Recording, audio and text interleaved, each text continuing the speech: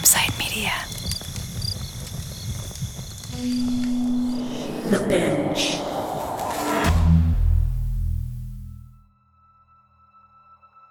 I hoped that if we ever found Gary's remains, I would experience some sort of closure.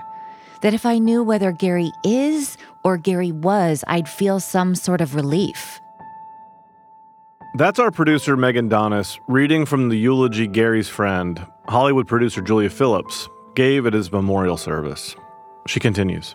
That at the very least, I would no longer have to defend him in the press against conjecture by those who barely knew him, that he had bailed. Gary would never bail. Gary showed up. Gary showed up on time. That's why we were so worried in the first place. The service was held at Hillside Memorial Park on LA's west side, where Gary is buried.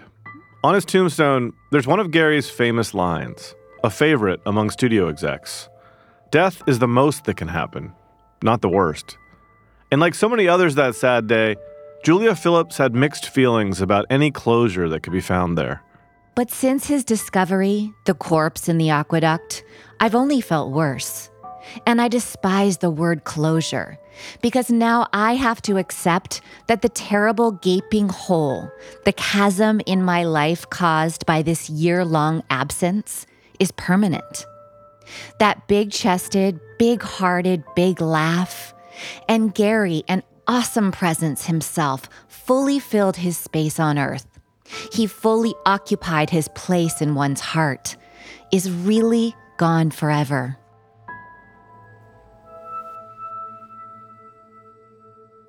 Wendy sat with her best friend, Rebecca Holden, observing a classically bizarre, only-in-Hollywood occasion. As Gary's ex-wife, Sandy Newton, strode to the podium. Remember the second wife who got up there? Yeah. Rebecca and I were sitting in the chapel during the actual service, and this woman who had been divorced from him 2 wives ago, acting like she's the grieving widow. It was so weird. Authorities had declared that the body pulled from the white SUV was Gary's. Aside from toxicology tests and other lab work that the coroner was awaiting, the criminal investigation was closed. Gary's death was chalked up to a mysterious single-car crash, which investigators began trying to piece together. The circle of friends who had first come to the house for the fight party had grown wider, as this turned into a 12-month-long search party. They'd held their own special memorial on the beach, sat around a bonfire, and told stories about Gary. This was Wendy's version of a goodbye. But she'd been married to a true Hollywood character, and others had claims to Gary too, including his second ex-wife, actor/news anchor Sandy Newton, who Wendy felt turned his memorial into a kind of spectacle. In Wendy's effort to be the dutiful, most recent wife, she sat through it, and even tried to show her support. Wendy was holding up a lot better than she was. And she had a reception after the funeral at her house. And Wendy was so gracious, and we went. You heard that right. Gary's second ex-wife, from a marriage he'd barely spoken about to Wendy, was hosting a public reception, where his actual wife, Wendy, would be a guest. I had to be gracious. My problem with my personality is that the other side is fucking gigantic. You don't want to get near it, and if you do, I'm not stopping it. This woman, who he divorced, who he never had a nice thing to say about, decided upon his death that it was obvious to me that she decided she could use it to promote herself in Hollywood. There was no other reason. Sandy hadn't included Wendy in the planning. She was merely another invitee to a party for her own deceased husband. And either I was going to let her do it or I was going to crush her. I felt it was improper to crush her in the spotlight being put on Gary. I didn't think that was right. I also knew that there were some very strange things and that possibly, if not definitely, this was not him. I mean, there were too many options that made me not go after her. And the fact that she decided to have a reception as his widow at her house, I could have taken her apart, but why bother? We were very gracious. This one's always gracious. And then she starts bringing out all the photo albums for all the sympathy. And it was amazing. I told Wendy, I think it's time we leave. For many people, the disappearance of Gary DeVore ended after the discovery of that SUV in the aqueduct. But for Wendy, it wasn't over. Even as she sat through those memorials, eulogizing her husband, new questions were running through her mind. I had a funeral because you're supposed to have a funeral. I mean, there was pressure from everywhere. And yet I was sitting at the funeral and I kept thinking that it wasn't him. From Campside Media and Sony Music Entertainment, you're listening to Witnessed Fade to Black, Episode 5, Death is the Most That Can Happen. I'm Josh Dean.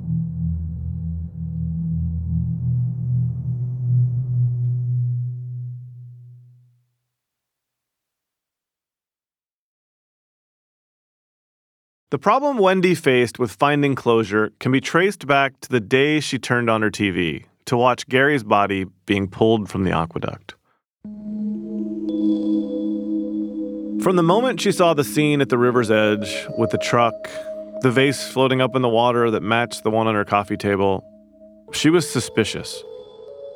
This was the same area of the aqueduct that Gary's third wife, Claudia Christian, said had been searched by divers. So Wendy just felt in her gut when she saw the truck being pulled from the water that it should not have been there. It was searched 3 times on record. That car and that body were not in there. But at the same time, the authorities were telling her this really was Gary's SUV and that his body was inside it. So she wanted to accept it. She was trying anyway. I mean, I did what I was supposed to do. It was Wendy's job to go to the morgue and identify the body. The LA coroner's office is located east of LA's train station, where many of the city's jails and overflowing rescue missions are located. After all she'd been through, Wendy steeled herself for this, drawing on her experience as a nurse to try to see it all as clinically as she could. They took me in there, and I want you to understand something. For a person like me, it was incredibly interesting. I mean, I have a background in nursing, and I have an interest in medicine, and I never got to be in the coroner's office before. I wanted to open every drawer in there and look at all the bodies. It just, I never got to be in there. Yeah, that's me. But, and it was fascinating for me. As in every morgue scene in movies and TV shows, she found herself in a room with cold light and walls of steel drawers, presumably filled with bodies. A technician walked Wendy to one particular drawer and slid it open. There he was. Or at least, there was a badly decomposed body that the coroner claimed was Gary. No flesh. Of course not. A year in the water, except for, here's what you need to know. A year in the water, there'd be no flesh. The fish would eat it. It would decompose. As gruesome as this looked, it seemed normal. Skeletonized in his clothes. The body decomposes, not the clothing. And the clothing on that skeleton that she was looking at? Yeah, it was his clothes. It was denim. She especially recognized the shirt. And a shirt that I recognized. He always wore patterned shirts. It was greatly faded, greatly water damaged, if you want to say that that's what it was, but it was not covered in mud. The water seemed to have cleaned the corpse, which now brought into high relief a very peculiar thing. And then I see there are no hands. And the way they were missing was extremely, extremely equal on both sides.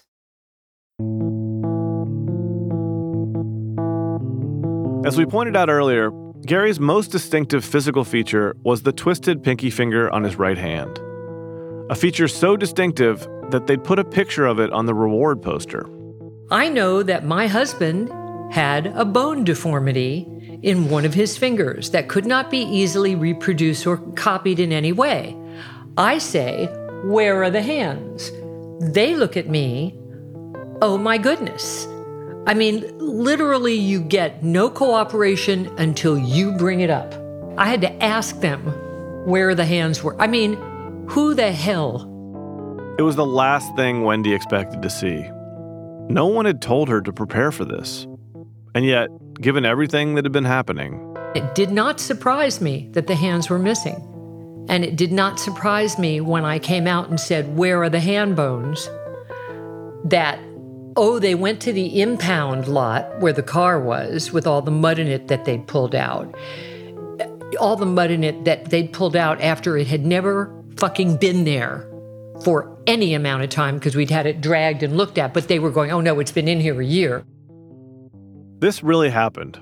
Everything Wendy is describing is true. In the second largest coroner's office in the United States, in one of its most high-profile adult disappearance cases ever, fewer than 3 years after the O.J. trial, where this same coroner's office had been hammered for mishandling of evidence, this same coroner's office showed Wendy her husband's body without mentioning that his hands were missing. And when she pointed it out to the workers, they acted surprised. Then, nearly a month later, a coroner's investigator finds 19 loose hand bones in the sediment of the SUV. Unless the coroner's office is totally inept and careless because they don't even realize it, then they're careless because they want to be. It's planned, okay? And what I can't answer that for you. You have to make up your own mind. In other words, Wendy was starting to question how much of this was deliberate. It was that unique form of paranoia, sometimes totally justified, that the astonishing incompetence she was witnessing was actually part of the plot. Even, perhaps, a deliberate message. I mean, there's someone calling the shots that isn't even being careful. And when they're not being careful, you have to figure that they're shaking a finger at you and saying, back the fuck off. Shut your mouth. Because there's no other reason for them not to be careful. Put the damn car and the body that you give them in a different spot. That wasn't searched 3 times. Do you understand what I'm saying? It's not that Wendy had hard evidence, but her gut feeling that something was deeply wrong was growing more urgent now, after this visit to the morgue. If this was your loved one and you faced all the crap I did, I think you would eventually go, wait a minute. Somebody is in charge of doing this. And that's what ultimately, of course, happened with me. And then to be given, when I said, where are the hand bones? To be given 19 bones that they said they found in the mud in the car. To be clear, the coroner's report would later state that there were no signs of abrasions or fractures to indicate the hands had been cut off. And Wendy would pursue another expert opinion, which we'll get to in a moment. But first, there was another small bombshell in the final coroner's report. The autopsy was conducted on July 10th, after Wendy's visit to the morgue. It was performed by a deputy coroner physician and attended by representatives from a 14-member investigative unit called a MATE, for Multidisciplinary Accident Investigation Team. This is the state of California's crack team for investigating high-profile accidents on the highways. As the team watched, the coroner examined the skeletonized remains. With just traces of organ tissue and no sign of trauma to the bones, no cause of death could be determined, other than fatal injuries as a generic result of a single-car collision with the aqueduct. The only tissue recovered from the corpse was a small amount of abdominal tissue, which the coroner used for a toxicology test. It found traces, in undetermined amounts, of Wellbutrin, the antidepressant prescribed by Gary's doctor, some Benadryl, and marijuana. All of this appeared normal to the examiners, and when they x-rayed the skull and found a dental bridge over one of Gary's molars, this too seemed normal, at least to the coroner. But not to Gary's best friend, David Debin. As far as I knew, Gary had never had any kind of major dental work. You know, we were roommates for a long time and everything, you know, but I never knew of him having major dental work. Here's how small David and Gary's world was. David Debin was also friends with Gary's dentist, Cherry, who was married to Gary's sister, Judy. So as soon as David heard from Wendy that the coroner was saying the corpse had a bridge, David reached out to Jerry. So I thought, well, this is going to be either the proof or not the proof. And sure enough, Jerry told them. I never put a bridge in his mouth. I don't know where it would be because I didn't put one in. David pauses a long moment before adding, I don't remember how this was transmitted to me, but they came in to whoever, the CIA or the police, whoever they were, came into Jerry's office and said they wanted to find Gary's bridge, the bridge in Gary's teeth, that they put in. The story David Debin tells is corroborated by Wendy and others, but there's also no way to prove it definitively today. Gary's brother-in-law, the dentist, passed away. And yet, Wendy's daughter Brittany also recalls very clearly the same discrepancy from when it was happening. It was one of the first significant anomalies she personally witnessed. The stuff with the dental records, that happened. They said something about bridge work. He didn't have bridge work done. I know that. And then the dental records suddenly disappeared. I know that happened too. When Wendy and Brittany questioned the coroner's office about the dental bridge, they were told, the dental records were missing. So then it was like, so you've lost the dental records. Okay. I mean, the LA coroner's office, they lost the dental records. To Wendy, this confusion in the records was almost unbelievable. At times, she questioned herself. She knew she was in a heightened state, wanting desperately to learn that this was all a mistake. What if she was simply overreacting? But Wendy was also still receiving guidance from that former White House official, Frank Thorwald. He explained that indeed it is possible for federal agencies like the CIA, or individuals who work for them, to manipulate local agencies like the police and the coroners. We asked Frank what this might look like. The only credible way on a broad scale like this would be go to the head of the highway patrol, the head of the organization, or the entity that runs the lab that you're working with, or the dentist's office. And you would have to be able to say, this is of such great importance that it's, and I hate to use the term, but I'm trying to think of another way to put it. Frank is not saying this happened here, or that he's ever done it himself. But if he had? This is, and I'll give you an example. This is national security. It is going to cause the downfall of the United States. All of our secret codes are going to go out and we'll be destroyed the country in 5 hours from now. So you have to do this to protect it. We had to stop Frank here and ask him, hypothetically, but realistically, how could that work in a case like this that's already so high profile? The head person tells the lower people, listen, this person's wife, she's grieving, she's heartsick. We don't know what happened to those bones, but let's try to make life easier for her. Let's put something in there that just will make things go away and her feel better about it. So Wendy's trip to the morgue hadn't brought her any closure. It had basically the opposite effect. If it had actually been him, if he had actually been dead, then you bury him and you go on with your life, okay? Whatever your life is. But when you start to find out that that body isn't the one, who would give you a body? Weird things start to happen that scare the living hell out of you. What was driving Wendy through this process wasn't just her confusion at the facts she was being given and her need to find the truth. It was this. If things were being manipulated, who was behind it? This is a question that began to gnaw at her the moment Gary's SUV was discovered, in that unlikely spot at the aqueduct. And her questions really gained steam when she found out just how officials had found the SUV.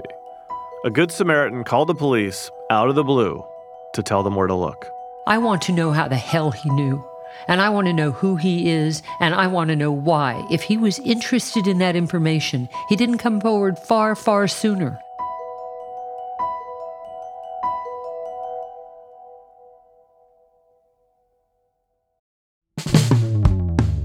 The days are getting longer, the weather's getting warmer, and the last thing I want to do is stand over a hot stove. But I still want to eat well. And that's where Factor comes in. Factor's chef-crafted meals are ready in 2 minutes. That's right, 2 minutes. No shopping, no prepping, no cooking, no cleaning up, which means more time to get outside and live your life. Every week, you'll have 35 restaurant-quality meals to choose from, plus more than 60 add-ons to get you from breakfast through dinner. You've got wellness goals? Terrific. Factor's got you covered with options like Calorie Smart, Protein Plus, Keto, and Vegetarian. Or maybe you just want to eat a healthy diet. Factor meals are made with premium ingredients, they're dietitian approved, and again, they're ready in 2 minutes. That's all the nutrition and none of the hassle. Try it for yourself. Head to factormeals.com/witness50 and use code witness50 to get 50% off your first box plus 20% off your next month. That's code witness50 at factormeals.com/witness50 to get 50% off your first box plus 20% off your next month while your subscription is active. The Hargan women seemed to have it all. We were blessed. My mom was amazing. But detectives would soon discover inside the house there were the bodies of 2 women. A story of betrayal you would struggle to believe if it wasn't true. I am just praying to God, this is a sick joke. From 48 Hours, this is Blood is Thicker, the Hargan Family Killings.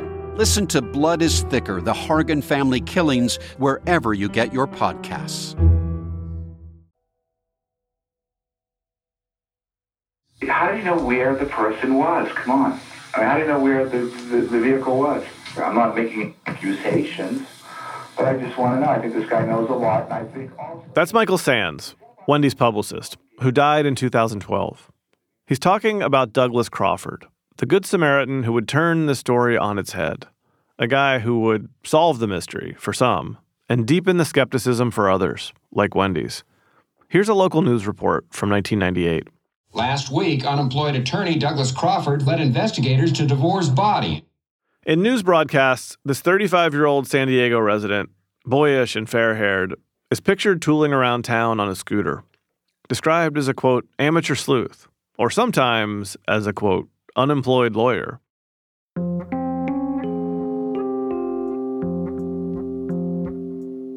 In the initial interviews he gave, Crawford's story was simple. The San Diego man, identified now as Douglas Crawford, says he cracked the mystery after reading an article on the 1-year anniversary of DeVore's disappearance. Crawford sent this email to Michael Sands, DeVore's former publicist, suggesting that the writer fell asleep at the wheel, ran off the road, and entered the aqueduct, much as a young girl did in 1995. As Crawford explained it on the CNN report, around the same time he read about the anniversary of Gary's disappearance, he'd been reading about another case of a car that crashed mysteriously in a different part of the aqueduct. So he decided to mount his own search in the area where Gary had disappeared. Crawford wrote up his theory in detail in an email, and then he paid a visit to the Antelope Valley Freeway to have a look around. That's where he found a piece of a headlight. A headlight that looked like it belonged to the kind of SUV Gary was driving.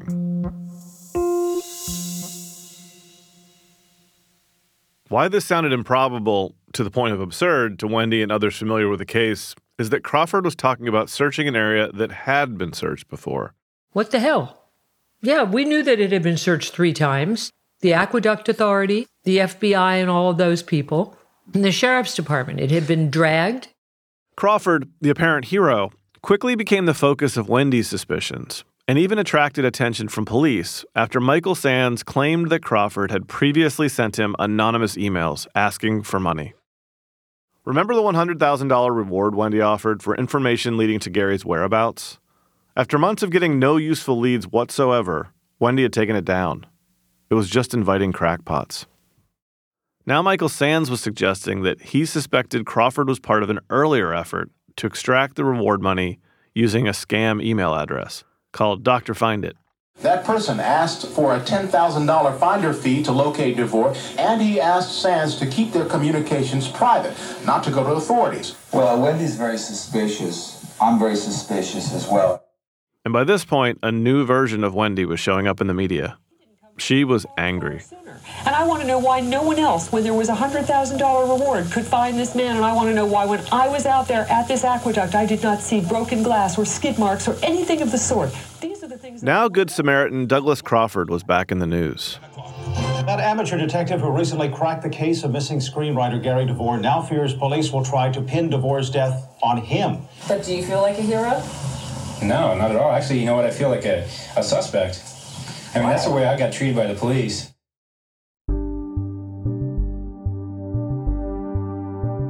The problem with the accusations Michael Sands made about receiving suspicious emails from Crawford, he couldn't back them up. Police found no evidence of wrongdoing by Douglas Crawford. There were some mildly creepy things Wendy discovered about him, like that he lived just blocks from her daughter Brittany's dorm at the University of San Diego. But the creepiest of all? There was a point that I received a knock on the door at my home, and I have very close friends who remember this very well, and there were two men there. They identified themselves as the FBI and also actually said to me, I should be terribly worried if I spoke about it because I have a daughter. And given the proximity in time to Wendy's angry media appearances about Douglas Crawford, she took this to mean they said that I should be aware that I was speaking so freely about it and that I should be aware that I need to be careful because I have a daughter. Going after Wendy's daughter was going for the jugular. And it was after this, Wendy told us, she felt pressured to change her tone in media appearances. I wish Douglas Crawford had known about this when it happened. If Wendy sounds exhausted in interviews from that time, it's because she is. The discovery of what they were saying was Gary's body hadn't solved anything. The apparently missing hands, amateur sleuth Douglas Crawford's entire story, these were like warm-up acts for the biggest questions still hanging over the story. Even as the police were saying case closed, nobody could figure out how the hell Gary's SUV actually ended up in the aqueduct.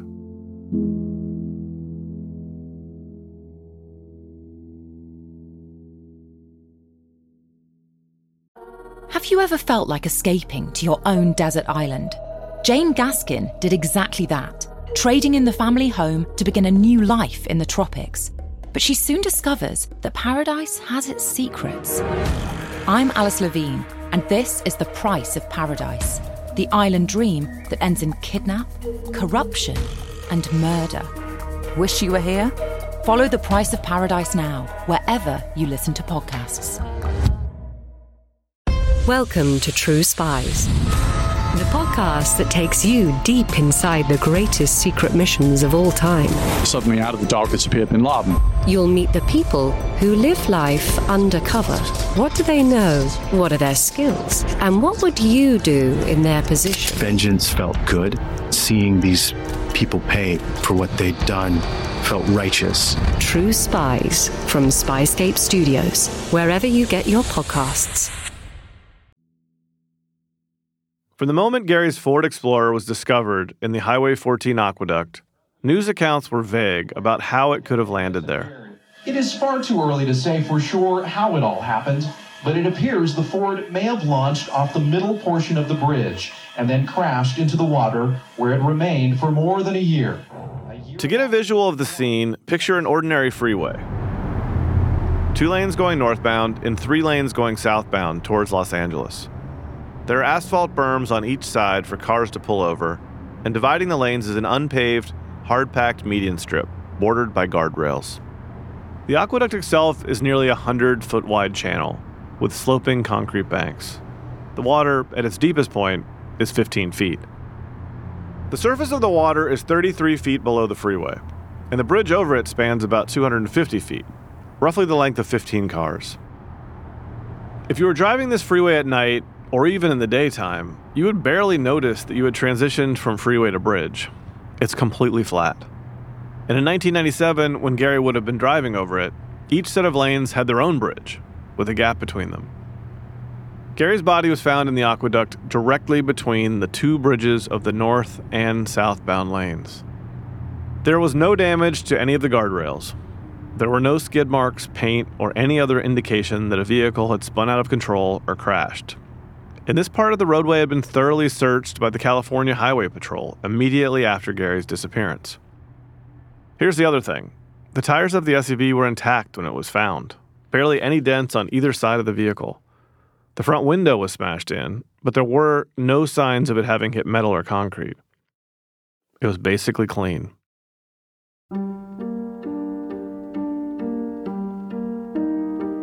And the state's investigation team really couldn't explain how the SUV got into the aqueduct at all.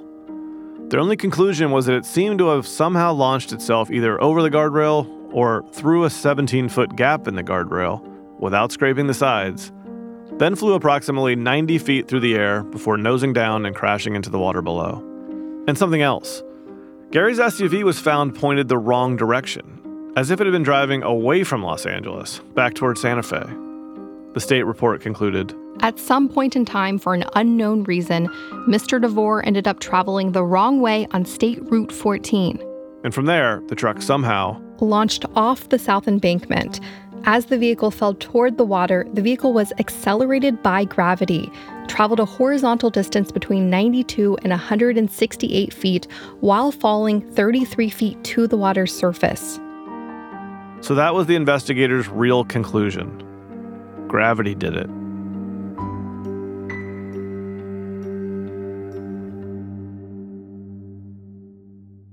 When Wendy's daughter Brittany saw the report, she was completely baffled. The answer is nothing. They think they've closed the case. How the car got where it was, like the accident reconstructionists, their best guess is that a giant gust of wind picked the car up and threw it over the guardrail. We were like, what? Like, these things don't make sense. These are nonsensical anomalies where you're like, I mean, they know there was no record of any of those guardrails ever being repaired, and they would have had the records. And Wendy simply didn't accept the mate findings. For more than a year, a private investigator named Don Crutchfield had been helping her. I mean, from the very beginning, everyone was asking me, well, who's helping you? Well, what's going on? And very often when I said Don Crutchfield's name, that was a name that many of them actually knew and kind of reinforced my choice of being confident in him. And now he stepped in to aggressively reinvestigate the findings of the mate investigators, using his own experts. Don Crutchfield was a larger-than-life character, a true Hollywood detective, described here in this Discovery documentary. He worked as a bodyguard for many of Hollywood's biggest stars, including Judy Garland and Frank Sinatra. And according to a book he later wrote, he also handled cases for clients like Marlon Brando, Charles Bronson, and Carol O'Connor. I'm one of a handful of people that do what I do. If there's skeletons in the closet or there's dirty secrets, I'll be around. I'll always be there. Crutchfield, who died in 2016, was really there for Wendy. His niece, Lisa Peterson, recalls. I mean, he worked on the case for close to 20 years with Wendy. Uncle Don was consumed by it. I mean, he ate, drank, and slept the case. I think Uncle Don was protective of Wendy. Like, I think he definitely empathized with what she was going through, and I think he wanted to solve the case for her. For Crutchfield, like Wendy, the investigation actually intensified after the discovery of the SUV because it raised so many more questions. I think probably every private investigator has that one case.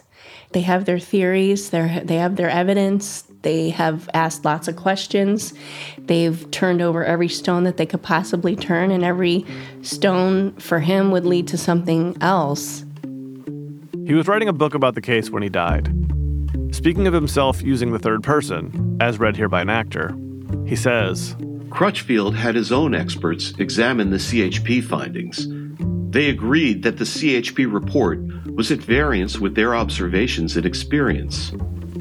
Crutchfield retained 3 different accident investigation experts to re-examine the work of the mate report.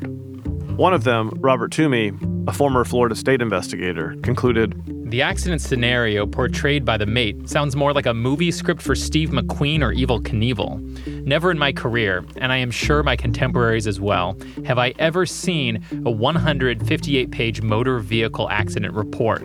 To be believed as written and absolute would be a mistake by anyone reading it. Toomey began his takedown of the mate report, noting, With no indicating evidence, such as skid marks, point of impact, and many other factors, this accident scenario is extremely unlikely.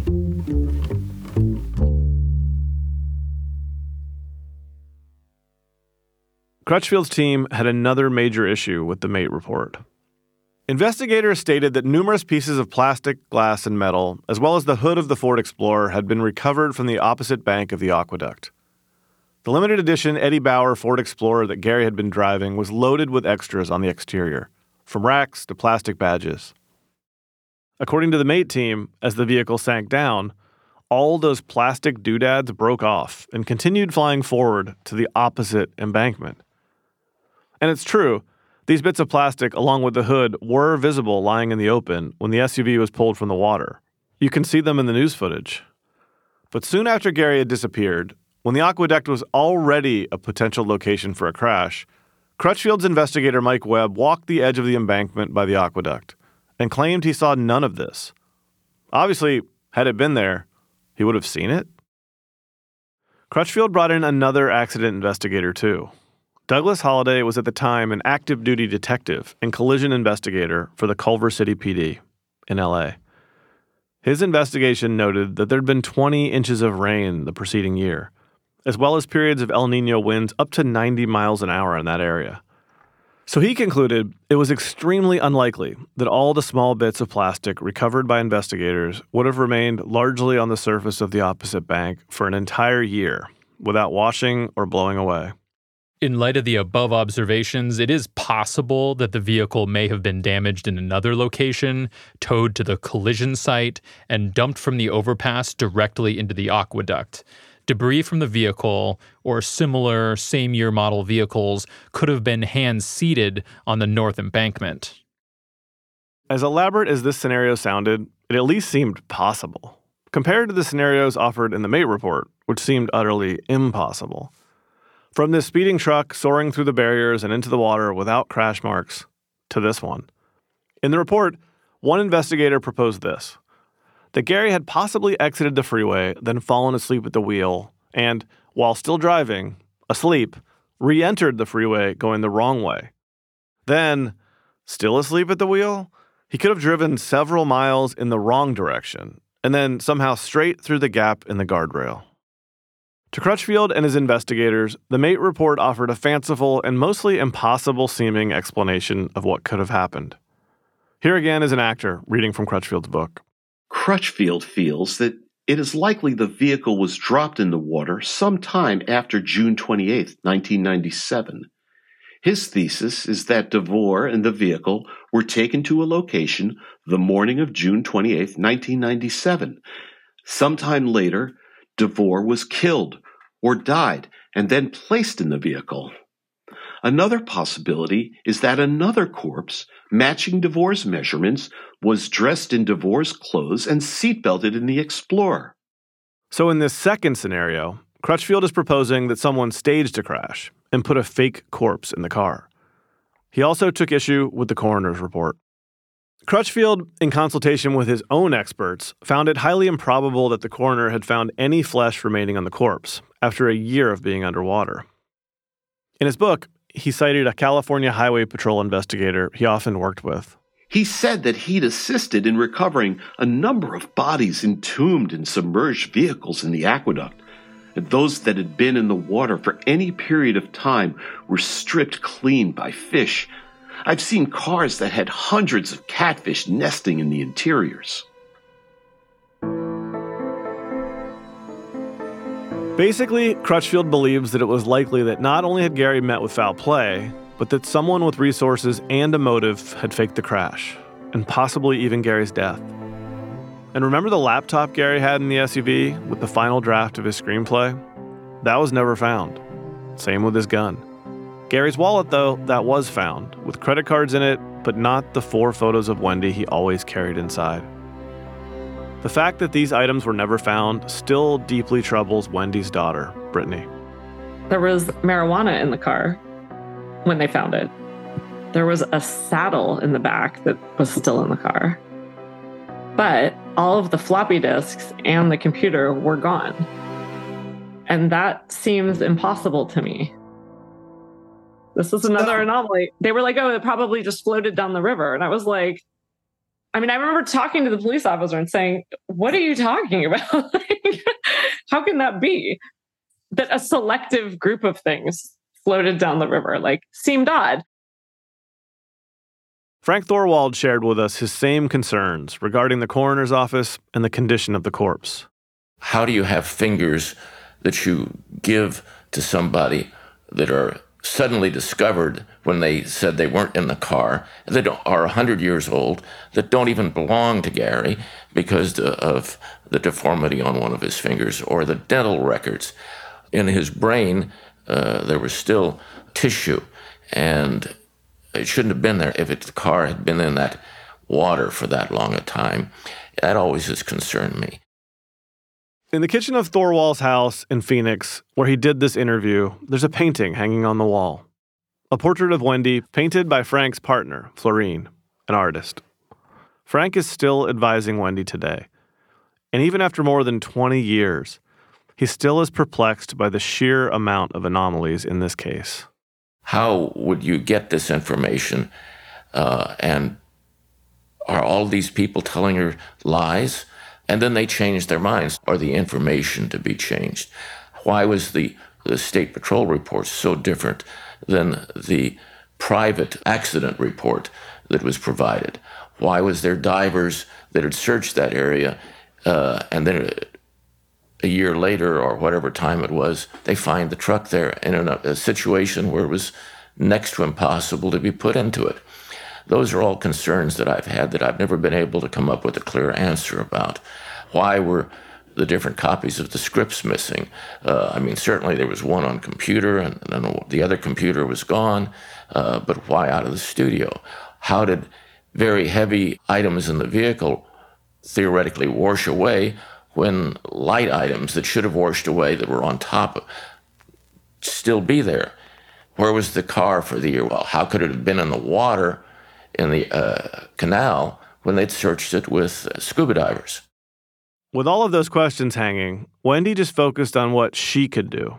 My friend, who is very involved in this part of the law world and is also a doctor as well as a lawyer, said to me, look, we need to bring in an additional forensic attorney to make sure this is Gary's body, because I don't want to leave it with the Los Angeles Coroner's Department. I want to make sure.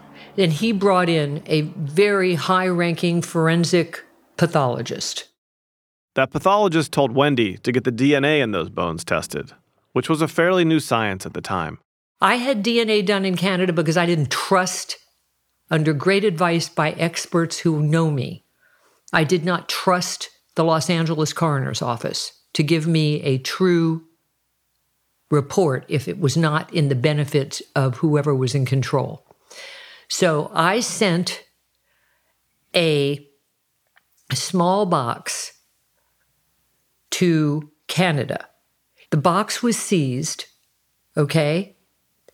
And I called my friend, who lives in Florida, was with an airline for 40 years, and she said to me, give me the bones, I'll fly them over. And she did. That friend was flight attendant Janice Martises. When we tracked her down, Janice hadn't spoken about this matter in several years. But we asked her about flying parts of Gary DeVore's femur to Canada. Yeah, I don't know how illegal that was, but that's what I did. Well, she couldn't mail it. There was something wrong with she couldn't get it past customs. And it's just over the border, so I was flying a trip up there. I took it up there and mailed it from up there. And if she remembers Wendy explaining why she was having trouble mailing them. No, she didn't. She just said that she was having trouble with it. And could I help her out? I said, sure. So after all of this, what happened? Wendy ran into more issues getting the lab results. According to Wendy, FedEx tracking first claimed the package was lost, but later it was located and forwarded to the lab in Canada. She still has the FedEx receipt, which she showed to us. But like so many things in this story, The accounts of the results from that lab test are muddled. In some, Wendy never gets the results back from Canada. And in others, the results are delivered as inconclusive, hard to determine, but not a complete 4-point match on Gary's DNA. The sum of which is more of the kinds of inconsistencies that continue to bother Frank Thorwald. Why, when you send it off, what are the odds of that not getting there or being destroyed or lost? What are the odds of things like this happening? I mean, there is a point where coincidence disappears and it is no longer coincidence. And all these things trouble me. How do you have dental records changed? Oh, they weren't changed, somebody says.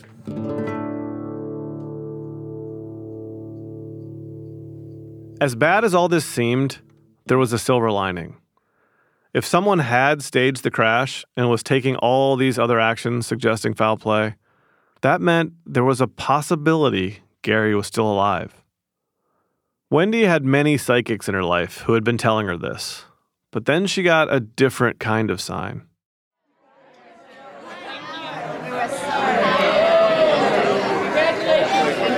That's a home video from Wendy's daughter Brittany's graduation, nearly a year after the SUV was found. She was graduating from San Diego Law School.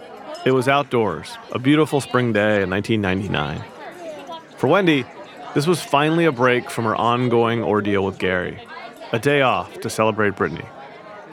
Wendy explains what happened that day, starting with this. Remember, I told you Julia Phillips wrote a book called You'll Never Eat Lunch in This Town Again, and the title of Gary's chapter that she wrote was The Man with the Testosterone Voice. And that's a very specific way of saying, incredibly, incredibly noticeably deep voice. According to Wendy, Gary's voice was heard that day at the law school. He called the switchboard and spoke to a woman who worked there, asking about Brittany's graduation.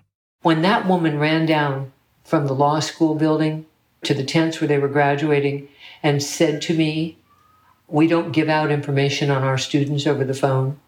And I said, "Well, I don't blame you, but why are you telling me?"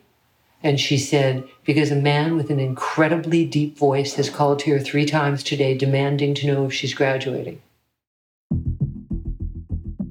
Gary had been very close to Brittany. And it couldn't have been anyone else.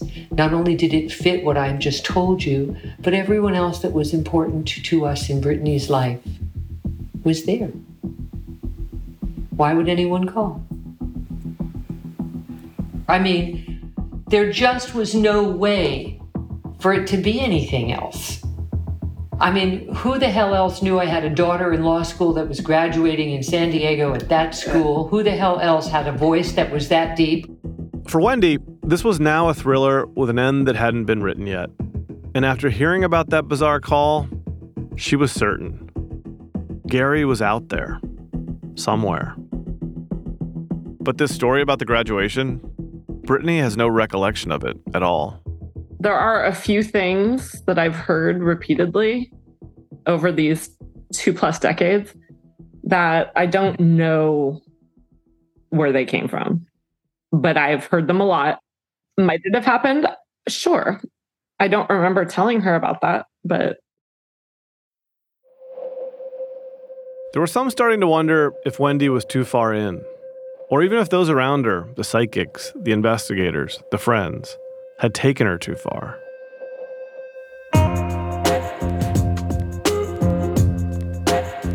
Next time on Fade to Black. I feel he's still alive. One would think, why would he just not die? Why would they just not kill him? Because he was a spy. In the 1970s, John Todd burst onto the evangelical scene with a shocking tale. He claimed to be a former witch, involved in a then unheard-of secret organization called the Illuminati, and urged Christians to prepare for a violent world takeover. First of all, the number one weapon in everybody's home should be a 12-gauge pump shotgun. Hear the amazing story of one of the originators of the modern-day conspiracy theory. From Magnificent Noise and Sony Music Entertainment, this is Cover Up, the Conspiracy Tapes.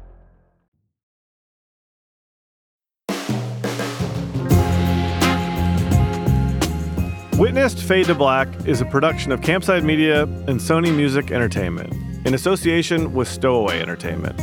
The series was co-created, written, and reported by Evan Wright and Megan Donis.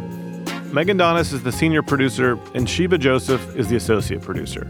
The executive producers are Evan Wright, Jeff Singer, and me, Josh Dean. Niall Casson is the consulting producer. Studio recording by Ewan Leitram-Ewan, Blake Rook, and Sheba Joseph. Sound design, mixing, and original music by Mark McAdam and Erica Huang. Additional engineering by Blake Rook. Additional music by APM and Blue Dot Sessions. Additional field recording by Devin Schwartz. Fact-checking by Amanda Feynman. Special thanks to the voice actors in this episode, Megan Donis, Lindsay Kilbride, David Eichler, and Devin Schwartz. And our operations team, Doug Slaywin, Destiny Dingle, Ashley Warren, and Sabina Mara. The executive producers at Campside Media are Vanessa Gregoriadis, Adam Hoff, Matt Scher, and me, Josh Dean. If you like the show, please take a minute to rate and review it, which really does help other people find it. Thanks for listening. We'll see you next time.